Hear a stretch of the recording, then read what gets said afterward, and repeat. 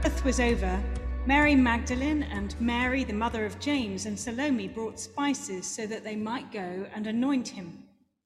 And very early on the first day of the week, when the sun had risen, they went to the tomb. They had been saying to one another, "Who will roll away the stone for us from the entrance to the tomb?" When they looked up, they saw that the stone, which was very large, had already been rolled back. As they entered the tomb, they saw a young man dressed in a white robe, sitting on the right side, and they were alarmed. But he said to them, "Do not be alarmed. You're looking for Jesus of Nazareth, who was crucified. He has been raised. He is not here. Look, there is the place they laid him. But go, tell his disciples and Peter that he's going ahead of you to Galilee. There you will see him, just as he told you." So they went out and fled from the tomb. But terror and amazement had seized them, and they said nothing to anyone, for they were afraid. Well, happy Easter. You say that now. And Wellington and Mary and Isaac and Noah and Precious. What a great day to have your baptism confirmation celebration on. This is a great moment. It's very fitting. The church has always had this time of bringing people to confess their faith at Eastertide. So it's great that you're here to do this this evening. And very good to be with you. And it's good to be back in church too, isn't it, for those of you who have been away for a while. Sherlock Holmes and Dr. Watson decide to go on a camping trip. After dinner and a bottle of wine, they lay down for the night and they go to sleep. Some hours later, Holmes wakes up and he gives Watson a little kick and says, "Watson, look up at the sky and tell me what you see." And Watson replied, "I see millions of stars." "What does that tell you?" Watson pondered for a moment. "Astronomically, it tells me there are millions of galaxies and potentially billions of planets.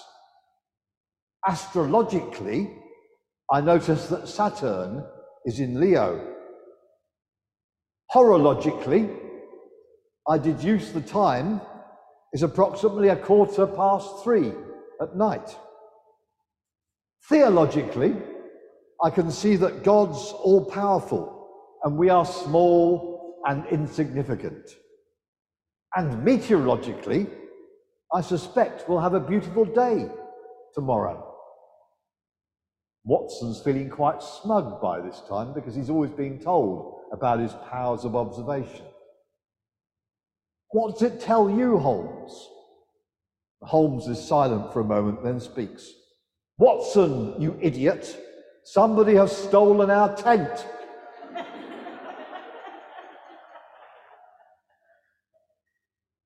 Do not miss the blindingly obvious. The story of Easter morning, as told to us in all four of the Gospels, focuses on two things. The tomb in which Jesus was buried is empty, and the disciples meet with Jesus, risen from the dead and alive again. An empty tomb and a risen Lord are the centerpiece of the Christian story in which we live. That's the blindingly obvious.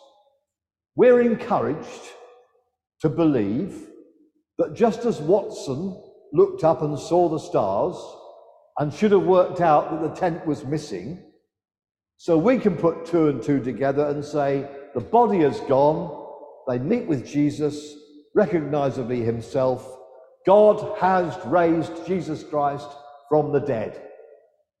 Hallelujah. Today, you're being variously baptized, confirmed, and being invited to live in that story. It's a perfect day to start a new phase in your Christian lives. To say, I am now standing up for myself. I'm saying before everybody that I am somebody who wants to live in that story, the resurrection story. If a man's been raised to life from the dead, then life can never be the same again. History has been remade. There is a new pattern of life based on resurrection for all of us. The symbolism of baptism, of course, which we can't do today, is that of going under the water.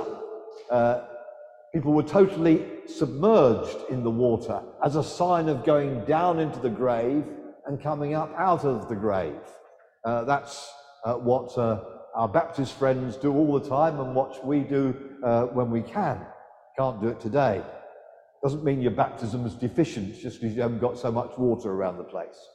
But that picture is of going down into death and coming up to resurrection life. To be a Christian is to be reborn into life in all its fullness. What St. Paul said in our reading that we had earlier, if we've been united with him in a death like his, we'll certainly be united with him in a resurrection like his. The pattern of life you're pursuing and following after your confirmation is the pattern of resurrection life. You've died with Christ, you come out of the grave, you're alive again. What you're committing yourselves to today is to walk in that story of Jesus Christ, to walk in the life of resurrection, that adventure of life and faith. I think we're going to hear from some of you later on about the story of how you got to this place. Thank you for sharing those testimonies, which we'll hear in a bit. I just want to give you a little catch, because you're going to tell the story, you're willing to be confirmed, but there is a catch. Jesus Christ reserves the right to disrupt your life. That's what he does. To insist that if you live in his story, you're also called to love your neighbour, to care for the poor, to be concerned for justice in the world, to tell and live his story in the world. That's what being a disciple is all about. But the good news is, he also supplies you with the resources to enable you to do just that. Through the life of prayer, through inhabiting the scriptures, through fellowship in church with your fellow Christians, through fellowship, through Zoom even, through receiving regularly in bread and in wine when we can. You aren't alone in your journey of faith, because you walk in that life of faith in common with your fellow Christians. Not just those who are gathered here tonight, not just those who are watching us on the internet, not just in your home church here at St. Albans, but you're part of the worldwide church in every place. And the vital resource of God is the power of God through his Holy Spirit. When I lay hands on you in confirmation this evening, the words I use are, "Confirm, O Lord, your servant with your Holy Spirit." I'm not dispensing the Spirit. I'm not giving the Spirit out. I can't do that. If you are a Christian, you already have the Spirit in your lives. But what we're praying for you tonight is that you'll receive more of God's Spirit to enable you to live the life he calls you to live in the power of the Holy Spirit. Now, commercial break, just for a moment. An advert for all of you who are supporting those being confirmed, whether you're watching us on screen or whether you're here in church tonight. Thank you for being here. Thank you for being with us. Thank you particularly to parents and godparents and sponsors. Thank you to those watching in South Africa. It's good that those are there as well. If you're a member of the Supporters Club, if you're here supporting the candidates, but for you, this stuff about the Christian faith, this story of resurrection doesn't quite resonate yet, can I encourage you to be provoked by the commitment being made by the candidates tonight? Listen to the words they speak. Listen to the promises they're making. And allow yourself to be nudged by God. There's no better time to be nudged by God than Easter. The risen Lord meets us and says, I'm here, I'm alive. I was dead, I'm now alive. And maybe you don't quite feel that you're in the place to make those promises for yourself now, for all sorts of good reasons. Faith isn't quite real for you tonight. Please take stock. Please listen to the candidates as they tell their stories. And if you feel that the message of Easter is speaking to you, then allow God to rekindle that faith in you.